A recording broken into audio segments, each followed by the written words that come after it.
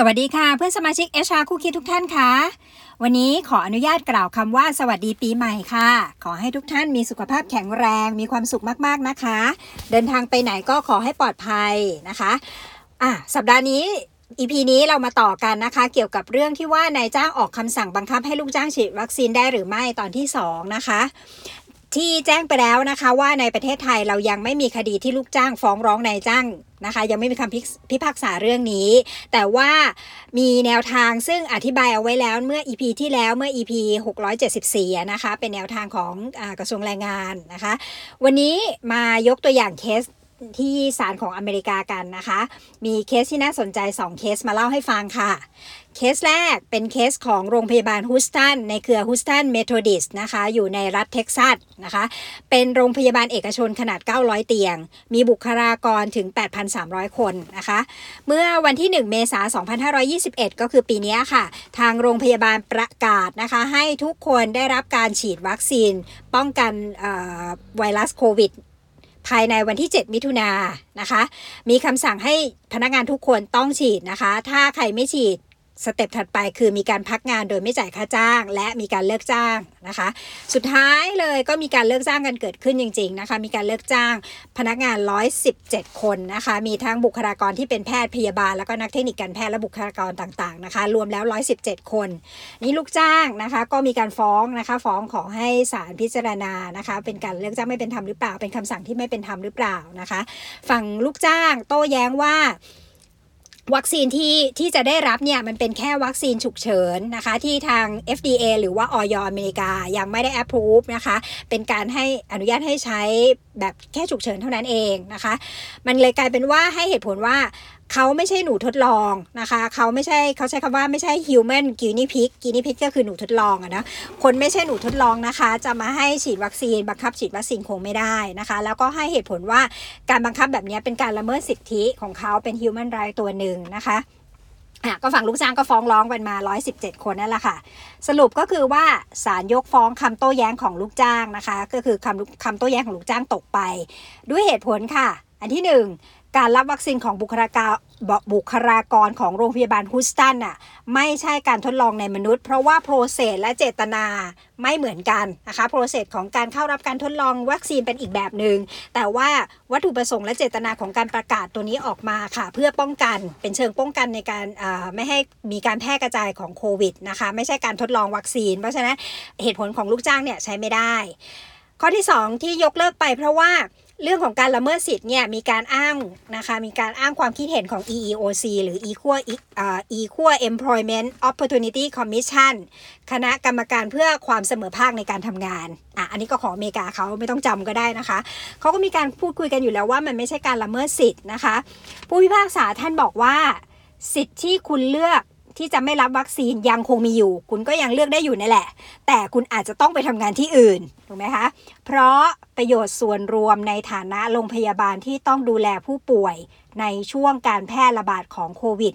มีค่ามากกว่าการปกป้องการเลือกว่าจะรับวัคซีนหรือไม่ของพนักงาน117คนนี่คือคำตัดสินที่ออกมานะคะก็ตกลงว่ายกฟ้องคำร้องของลูกจ้างไปทั้ง117คนก็ถูกเลิกจ้างไปเพราะว่าไม่ฉีดวัคซีนนะคะกรณีที่2ค่ะอันนี้เป็นกรณีของนักศึกษาในมหาวิทยาลัยอินเดียนาในอินเดียนายูนิเวอร์ซิตี้นะคะในอเมริกาเหมือนกันนะคะก็ไม่ได้เกี่ยวกับการเลิกจ้างนะคะแต่ว่าก็มีนักศึกษาไปร้องการพิทักษ์สิทธิ์เหมือนกันนะคะมหาวิทยาลัยเนี่ยค่ะออกระเบียบมาว่าให้พนักงานเข้ารับการฉีดวัคซีนนะคะใครที่ไม่ฉีดไม่ได้ไล่ออกจากมหาลัยนะคะไม่ได้รีไทร์ออกหรืออะไรแต่ว่าขอให้เป็นทางเลือกในการเรียนออนไลน์เท่านั้นนะคะนี่มีนักศึกษา8คนฟ้องมหาวิทยาลัยเลยค่ะเขาก็ไปฟ้องศาลอีกเหมือนกันว่าการที่มหาวิทยาลัยออกกฎระเบียบแบบนั้นบังคับให้ฉีดวัคซีนเป็นการจำกัดสิทธิ์และความเป็นอิสระส่วนบุคคลคือทางเมืองนอกทางอเมริกาก็จะมีเรื่องแบบนี้ค่ะว่าเขาจะฉีดหรือเขาจะไม่ฉีดเขาจะรับการรักษาหรือไม่รับการรักษามันเป็นร่างกายของเขามันเป็นสุขภาพของเขามีสิทธิ์ที่จะเลือกก็คล้ายๆกับคดีของฮูสตันเหมือนกันเรื่องกับ Human Right นะคะ ก็เช่นกันเหมือนกันค่ะศาลก็ยกฟ้องไปเช่นกันนะคะศาลก็ให้เหตุผลว่ามหาวิทยาลัยไม่ได้บังคับนะคะมหาวิทยาลัยแค่บอกว่าให้ทุกคนฉีดใครไม่ฉีดมหาวิทยาลัยก็ยังมีออปชันหรือมีโซลูชันอื่นมาให้ว่าคุณก็แค่ไปเรียนออนไลน์คุณก็ไม่ต้องพบปะคนอื่นมันไม่ได้เป็นการจำกัดสิทธิ์หรือตัดสิทธิ์ทำให้เขาไม่ได้ศึกษาเขาก็ยังคงได้ศึกษาอยู่นะคะทั้งสองกรณีอะค่ะเราจะเห็นได้ว่าศาลตัดสินให้การคุ้มครองผลประโยชน์ของสังคมส่วนรวมมีน้ำหนักมากกว่าสิทธิส่วนบุคคลอันนี้ศาลเมืองนอกนะศาลอเมริกานะคะแต่ว่ามันก็จะเป็นศาลระดับโลกนิดนึงนะคะแม้กระทั่งในศาลของ International Court of Human Rights นะคะเขาก็วางแนวไว้เหมือนกันว่าเมื่อวัตถุประสงค์ของการบังคับการรับวัคซีนของนายจ้าง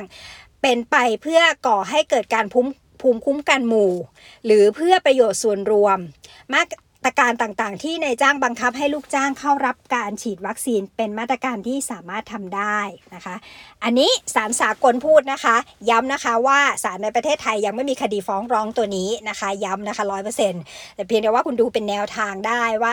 แนวทางของศาลโลกเขาก็มองว่าผลประโยชน์ส่วนรวมมันสำคัญกว่าสิทธิส่วนบุคคลนะคะถอดบทเรียนจาก2เคสนี้ดูได้นะคะว่าถ้าบริษัทคุณสามารถพิสูจน์ได้ว่าคำสั่งเลิกจ้างพนักงานที่ไม่ยอมฉีดวัคซีนเนี่ยเป็นไปเพื่อการปกป้องผลประโยชน์ส่วนรวมต่างๆของทั้งธุรกิจของทั้งพนักงานคนอื่นๆในองค์กรของทั้งลูกค้าคู่ค้าและธุรกิจของคุณเนี่ย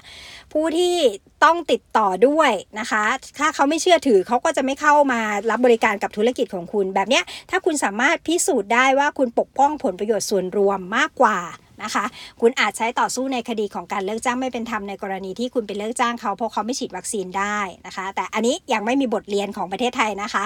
ให้เอาเจตนาเราเป็นหลักก่อนว่าเราต้องการที่จะปกป้องธุรกิจเราต้องการที่จะช่วยกันควบคุมโรคนะคะทีนี้มายุรีก็ไม่อยากให้เราทุกคนจะไปมุ่งเน้นที่ว่าโอ้ไม่ฉีดจะเอาเลิกจ้างกันซะอย่างเดียวอะไรอย่างเงี้ยค่ะคือเราต้องทำความเข้าใจกันนิดนึงว่าทั้งนายจ้างลูกจ้างมันต้องสามัคคีกันในเวลานี้นะเพราะว่าศัตรูของเราคือไอ้เจ้าไวรัสโควิดและยิ่งตัวใหม่เข้ามาอีกโอไมครอนอะไรนี่อีกคือเขาบอกว่ามันแพร่กระจายได้เร็วนะคะแต่มันไม่รุนแรงแต่เราก็ต้องไม่ประมาทแล้ว